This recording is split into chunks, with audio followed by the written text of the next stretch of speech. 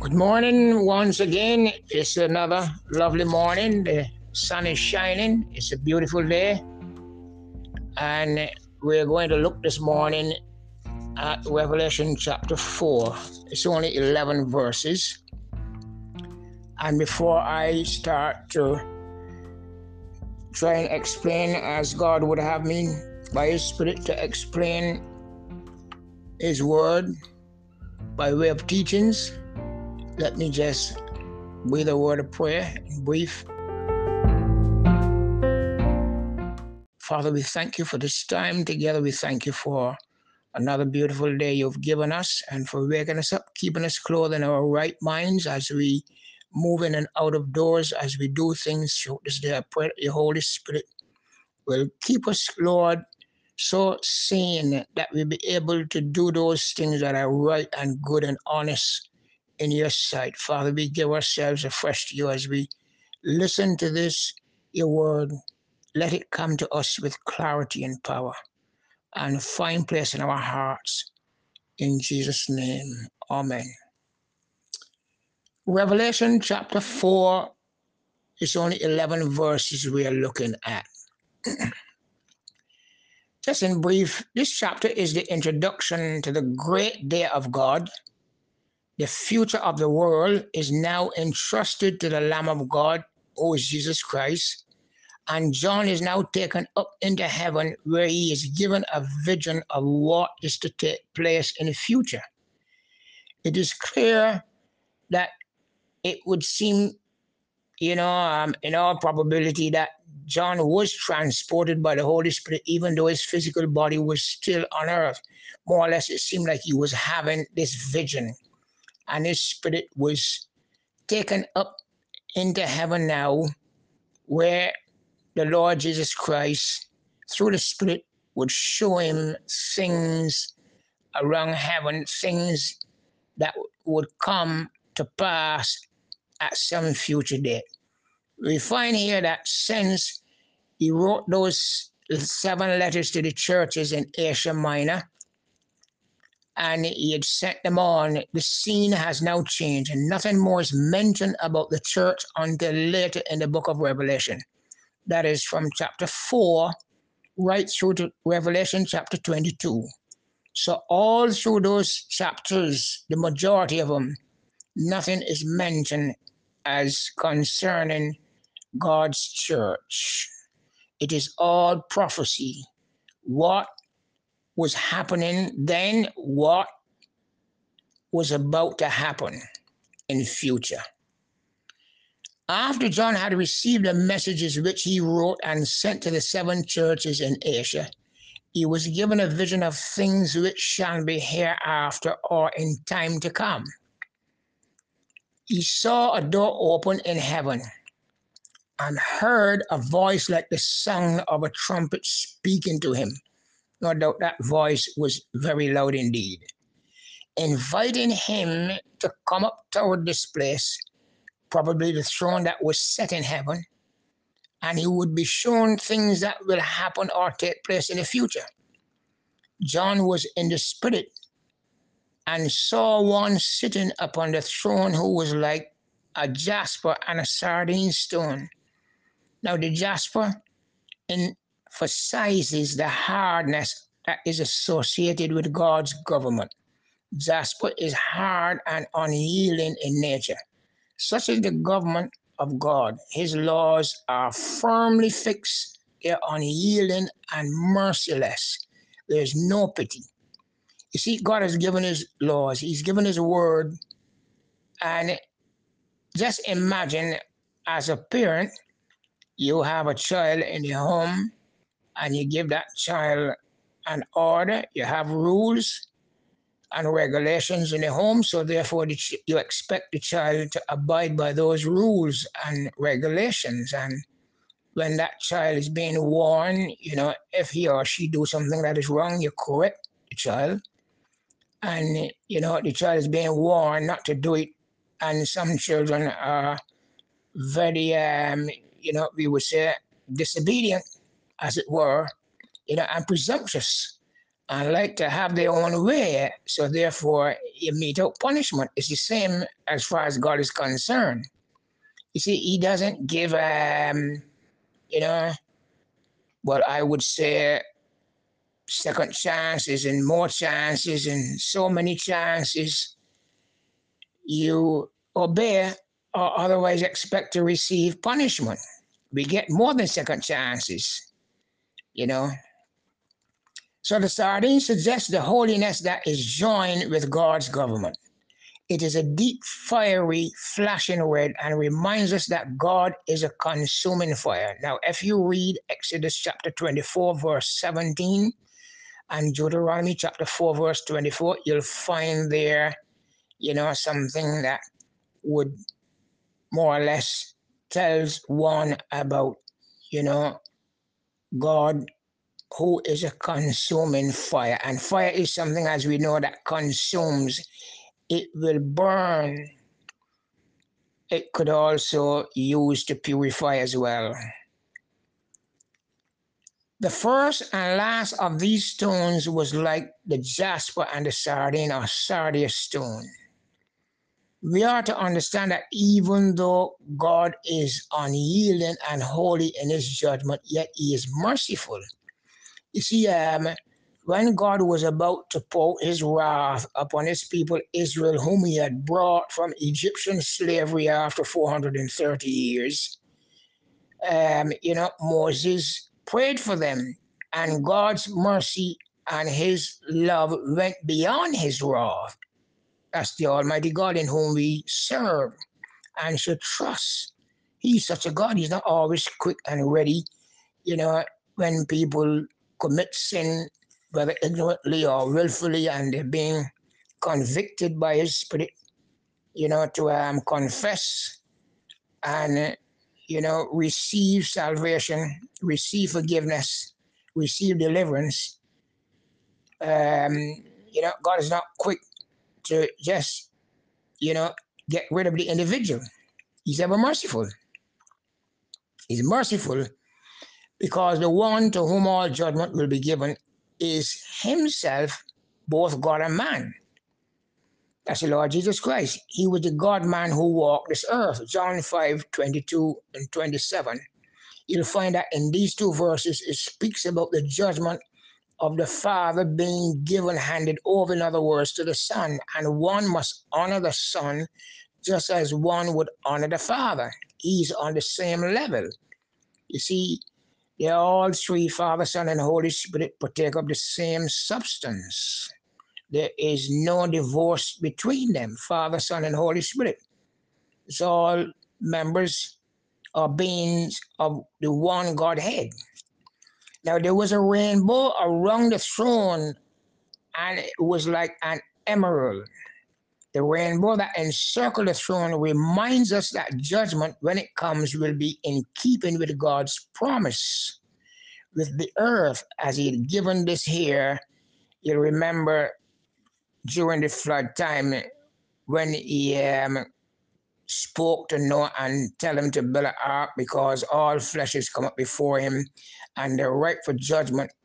Man's heart was evil continually, and 120 years Noah was building the ark, and no doubt during that time he was preaching and inviting not only his family but others as well as the past, and they saw him building it, and no doubt they wondered where will he get water to float it or to sort of you know let it move from one end to the next to sail it as it were. We see how these boats go down the wide ocean and big ships and they sail across the deep ocean. Where's he going to get water? Because no rain used to fall in those days. So no doubt many of them laugh, just like how we have the generation today, how they laugh at the preaching and teaching of God's word. And this was given to know the promise that God would not again destroy the whole earth by a flood. Genesis chapter 9, verses 12 to 17. You could read these verses for yourself. So the rainbow implies that God's judgment will be flawless, or perfect.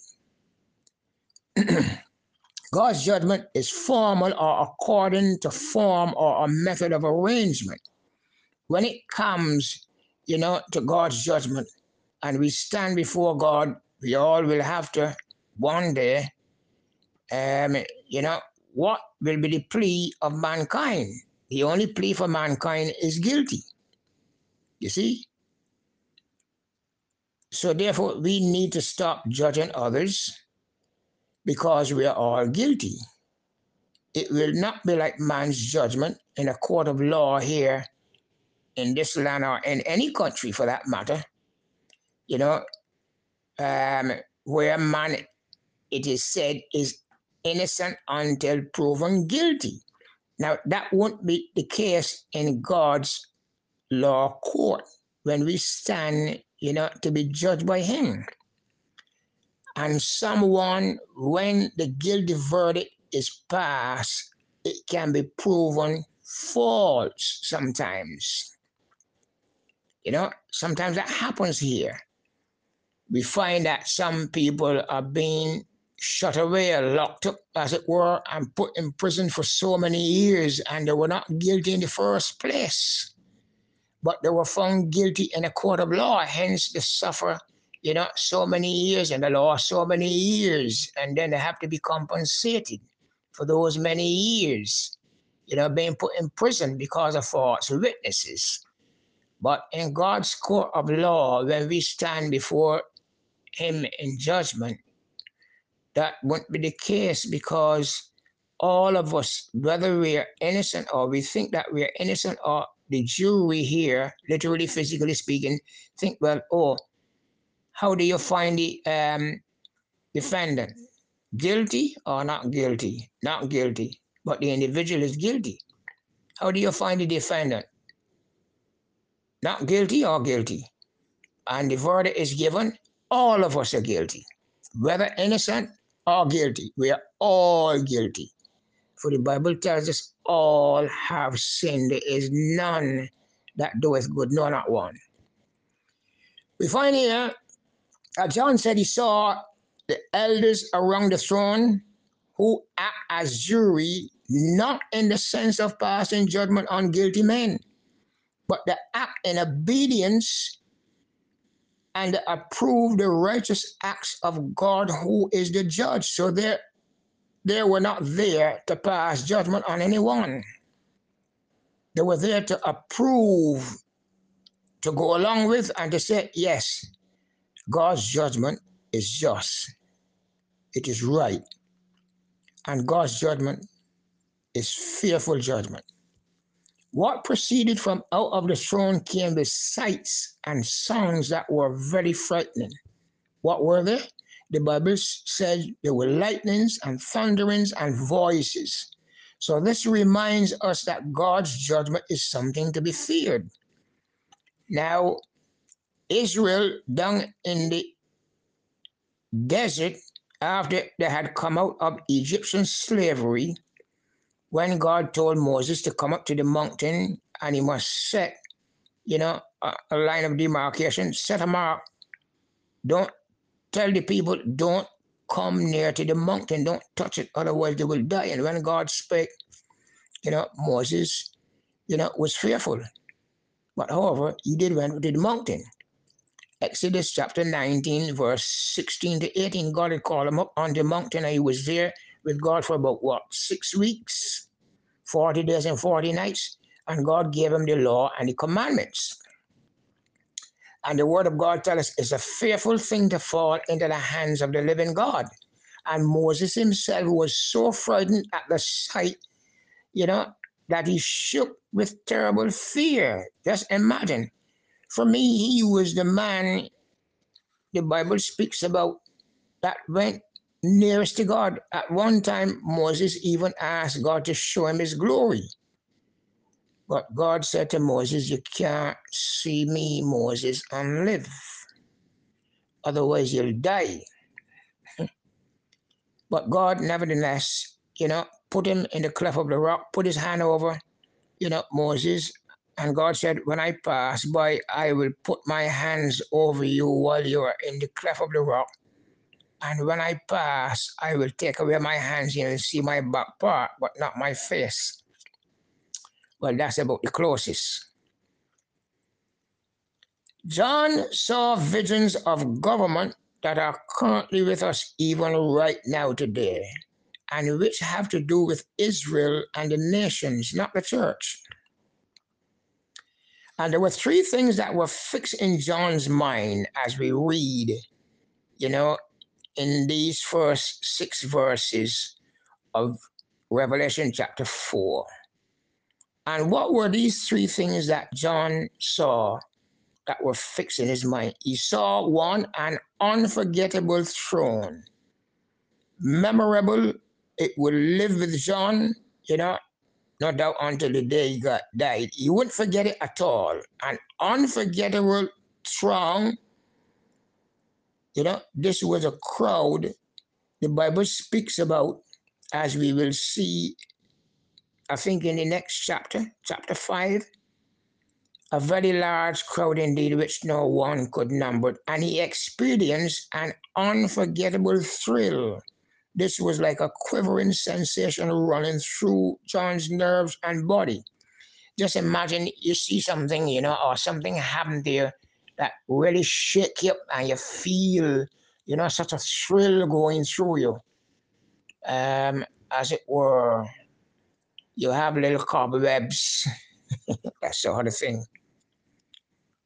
It is believed that the throne is mentioned 12 times in chapter 4. You could read this for yourself and see in this chapter 12 times the throne is mentioned, and the throne is mentioned 5 times in chapter 5. In chapter 4, it is supremely a throne of government. In other words, it holds the highest authority. And in chapter 5, it is preeminently a throne of grace. In other words, it is superior, is higher in position than any other throne. The high priest in Israel was commanded to wear a breastplate studded with 12 precious stones, engraved or imprinted with the names of the 12 tribes of Israel. You'll read about this in Exodus chapter 28, verses 17 and 20. I could read from verses 17 to 21, which makes much more sense. This was a sign of the people ever being upon God's heart, the place of love and affection. They were always upon the heart of God, and His grace was upon them. God's judgment is also factual or actual. It is based on facts. It is based on what is known to be true. And God knows every one of us. Not one of us can hide from Him. It doesn't matter how dark, the place may be. Morning, noon, and night, it doesn't matter to God, because where God is, there is light. So therefore, God sees everything that we do. So therefore, all our secrets are laid bare before God. We call certain things secrets. Just that you have in this country, and no doubt in other countries, what is known as secret order, as it were. The seven spirits the Bible speaks about here of God are representatives of the Holy Spirit in His fullness and power. Um, 7 is a number of perfection. So therefore, the Spirit of God is perfect. He's perfect in His love. He's perfect in His forgiveness. He's perfect in His compassion. He's perfect in His mercy. God is perfect. We hear this word used here in this country and around other nations as well, and people, how the boss, oh, this is perfect. The other is perfect. Oh, I am perfect. Oh, she is perfect, or he is perfect, or whatever it is. There's no perfection in man. Not one of us. We're not perfect creatures. We all have faults and failures. Every one of us. We have limitations. The only one that is perfect is Almighty God. Our perfection, if it is to be perfection that has real meaning and lasting, it has to be of God and come from God. Um, Otherwise, it's not really perfection. as we may think or feel. The Holy Spirit will be present as chief prosecutor or person who will pursue sinners for judgment at the throne, as his work is to reprove the world of sin, of righteousness, and judgment. You'll read that in John chapter 16, verse 8. That's his ministry when he comes. That is what he's supposed to do. And he's doing it. And he will continue to do it until the Lord Jesus Christ returns to earth. He, the Holy Spirit, has perfect knowledge of every thought, word, and deed of every person, both old and young. All the facts will be laid bare before him, and there will be no hiding place for anyone. We can't hide. We hide down here from our fellow men. We love doing it. All of us, we love doing it, whether we are Christians or not. We all love hiding at some point in time. And I suppose, in a sense, it is good to hide at certain times and in certain instances, you know. But we can't hide from God because He sees everything we do and He knows everything we do and He sees everywhere we go. So therefore, we can't hide from God. God's judgment will be final. It will be like a sea of glass, clear as crystal, and will be fixed and beyond recall. It will not be called back, in other words. It will not be like moving a case from a lower court to the higher one and then to the Supreme Court as far as, God's judgment is concerned, where we are concerned when we stand before God to be judged of the things that we've done here in this life, in our body, whether good or bad. You see, you can't appeal to anyone. There will be no lawyer that you can have, as it were, to represent you. So therefore, you're not satisfied in one court as to the decision, so you can appeal. And you go to the High Court, and maybe you appeal again, you go to the Supreme Court, the highest court of the land. You see, there's no court for anyone to appeal to. All the decisions and decrees will come from God's throne, and it will be final. The four beasts mentioned in verse 6 of this chapter, Revelation chapter 4, having eyes before and behind, were probably the cherubim, which were the highest and most intelligent beings of all the angels. They were quick of understanding. And these are seen in the book of Genesis. That's where the first scene and mention about when man was driven out of the Garden of Eden by God because he ate the fruit. So therefore he knew knowledge. He had knowledge, in other words, and he knew good from evil. So God said, well, lest he put forth his hand now and take of the tree of life and live forever. What, in a sinful state? No, God won't have it. So therefore God gave him his marching orders. And he put cherubim, at the east, and a flaming sword flashing, both ways to ward off anyone from entrance into the garden where the tree of life still was at that time.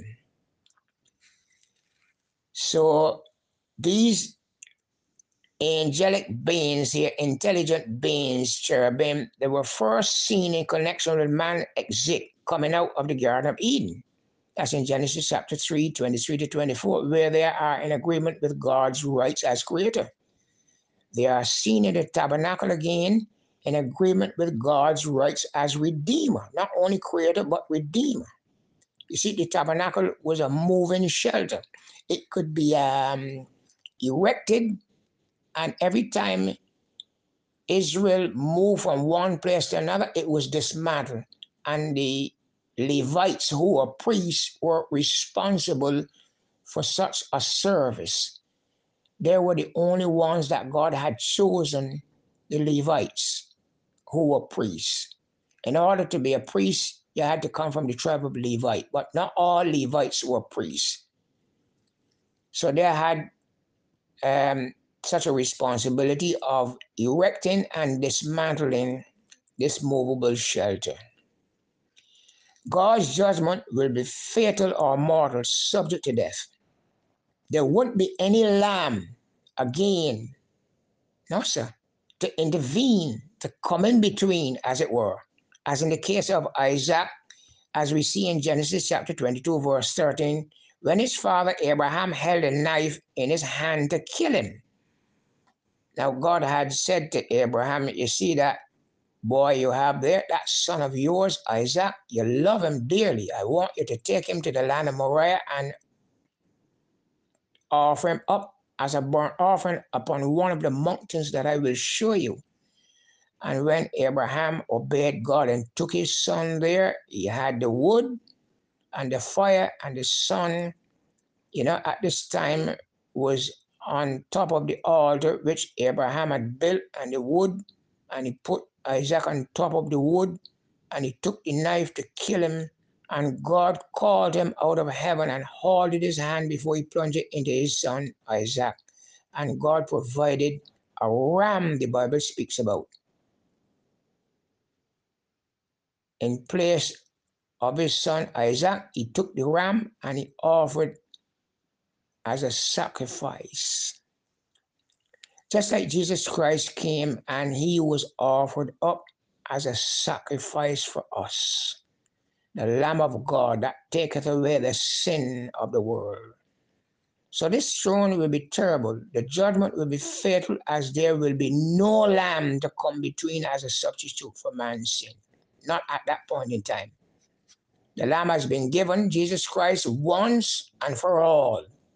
Just like how the ram was given as a sacrifice once in place of Isaac, who was pointing to the true Lamb of God that would come, Jesus Christ, once and for all. Now, no, it was once during Abraham's time. It was once during the Lord's time when he was on earth. So therefore, there won't be any lamb, at the judgment seat of Christ. You see? Looking at verses 7 and 8 now, Revelation chapter 4, we're still in. The four living creatures that were around the throne were probably the cherubim, again, who acknowledged God as the holiest one in the universe. Matthew, in his gospel, pictures Jesus Christ as a lion. And Matthew looked at his ancestry too as well in chapter 1 of Matthew, and describes him as the lion of the tribe of Judah. Mark pictures him as a calf, looking at these two animals. Here, a lion is a very strong animal, and he doesn't back down from anyone. It doesn't matter how big an animal you are, the lion doesn't back down from you, especially when he's hungry. He'll just come after you. Mark pictures him as a calf. A calf is a very delicate animal. He wouldn't hurt, as it were, we would say, not even a fly. And he describes him as the one who came not to be ministered unto, but to minister and to give his life a ransom for many. Mark 10:45. He came as a servant. See him washing the disciples' feet, and wiping them, with the towel where he was girded. I think this is in John chapter 13. Just imagine the master,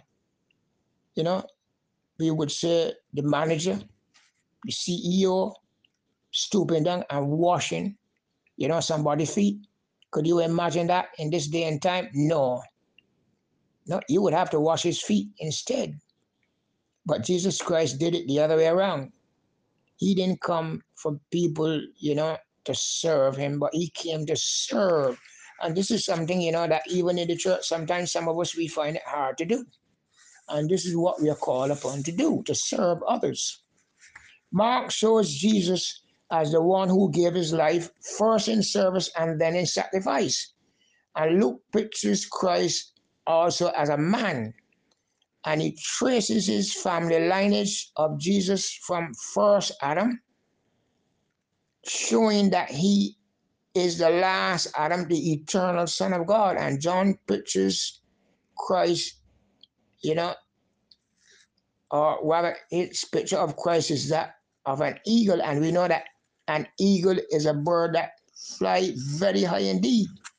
He can soar away at heights that probably other birds can't.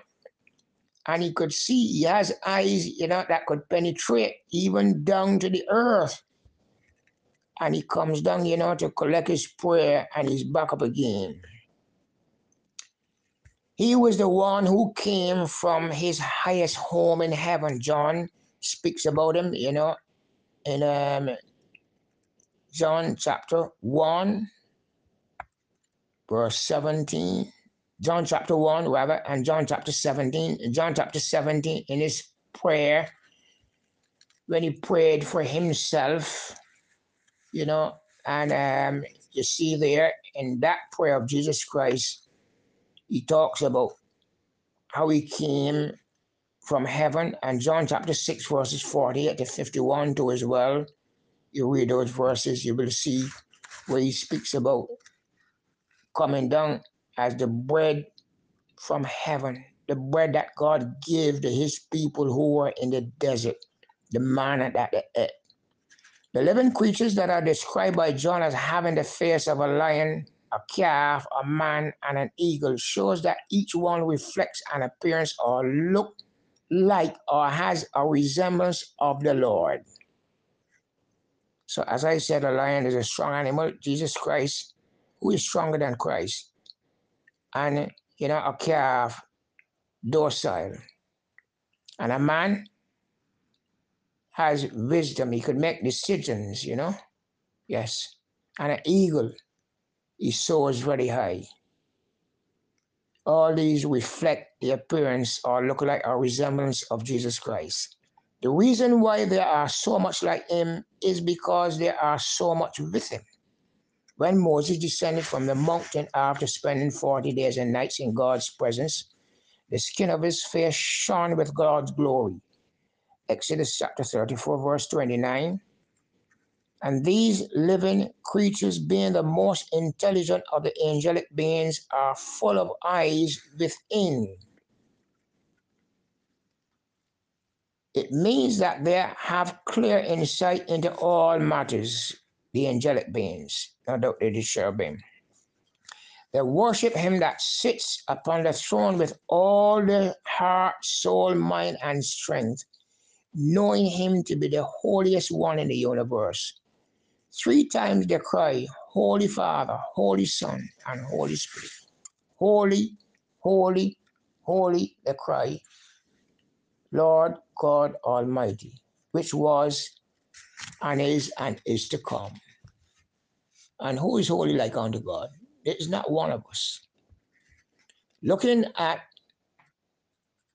the last few verses in chapter 4, verses 9, 10, and 11, these last 3 verses, the elders acknowledge Jesus as the highest one in the universe. Some believe that the elders are representatives of the Old and New Testament saints, possibly the patriarchs in the Old Testament and the apostles in the New Testament, and even the church too as well, in the New Testament. The 24 elders seem to be angelic beings, such as those Paul referred to directly in Colossians chapter 1, verse 16. The worship they rendered to the Lord by the 24 elders is natural. It is of their own free will as they acknowledge Jesus as the highest one in the universe. And even though they were high and lofty, note here, brethren, that these elders, even though they were high and lofty, they made themselves low at the feet of Jesus Christ. Their crowns that were a sign of their right to rule were taken off and cast at his feet. Of course, they had a right, to wear those crowns. Those crowns were given to them by God Himself as they confess that He has the right of rulership. The casting down of their crowns at the feet of our Lord is also an acknowledgement that God alone is worthy of ultimate praise and worship. We see so much fuss is being made, you know, of one individual, sometimes some individuals, and thanks is being lavished upon others, humanly speaking, and thanks is not being given to Almighty God. Because when we as human beings or any person do something, that is great and exciting in the eyes of humanity, well, of course, that's good.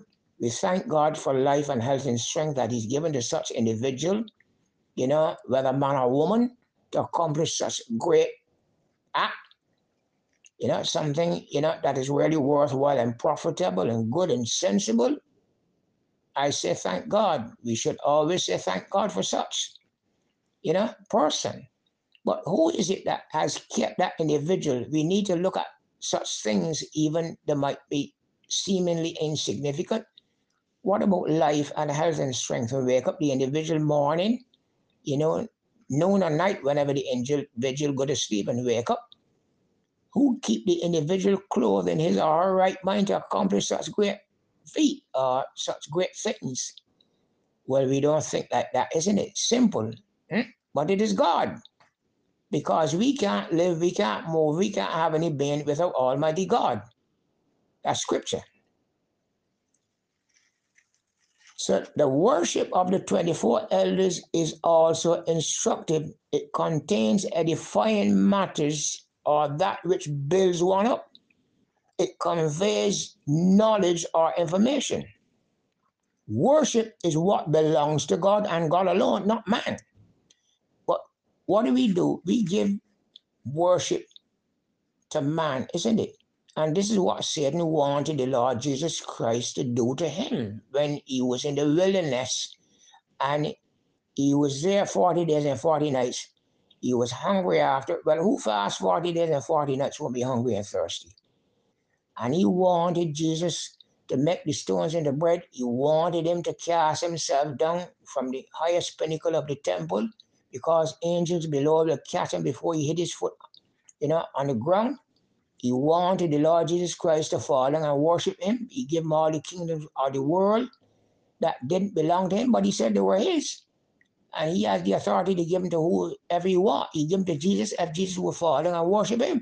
And every time the Lord Jesus Christ used the word, so therefore he had to scatter. Angels came then and ministered unto him, but you see, Satan only left him for a little season. But he kept up, his work, and he wouldn't leave the Lord Jesus Christ until the time came when he went to Calvary's cross. And Satan thought, well, more or less, this is it now, he's dead. But Jesus Christ, came back to life. The resurrection power, I believe firmly that the resurrection power was already in Christ. And God raised him from the dead. It was activated, and the Lord Jesus Christ got up. And he said, I'm he that liveth and was dead, was past tense, but now he's alive for all time, forevermore. It is the special work done by his saints as unto him, telling him how positively and worthy he is to receive our praise and adoration. Of course, God is worthy to receive praise and adoration and worship. It belongs to him and him alone. But we give it to men, just like we give it to God sometimes. I hope and pray that everyone who listens to the teaching of God's word will give God some place, and time in their own heart and mind. It is to him that we have to stand before in judgment and give an account. Don't look at the present situation, even though, it may be fixing our thoughts and our minds what next, what is going to happen. But these things are only the beginning, the start, the commencing of sorrows. Sorrows, not the word, it never said sorrow. That's singular, but there are many. So there are many more to come. Sorrows, plural. I pray that as you listen to the teaching of the Word of God, you will think seriously and you'll make a decision to surrender your life to the Lord Jesus Christ. Father, we give thanks for this time that we're able to listen to your Word, and we pray that your Holy Spirit will send that conviction right into our hearts and our thoughts and our minds, and we will think carefully. We will meditate upon them, Lord, and we will surrender our lives to your Lordship and allow you to have first place in our thoughts, in our thinking, in our entire lives. Minister now, Lord, to every need we pray, and bless us in Jesus' name. We give thanks. Amen. The Lord bless you and keep you and make his face to shine upon you and be gracious unto you and give you peace. Amen.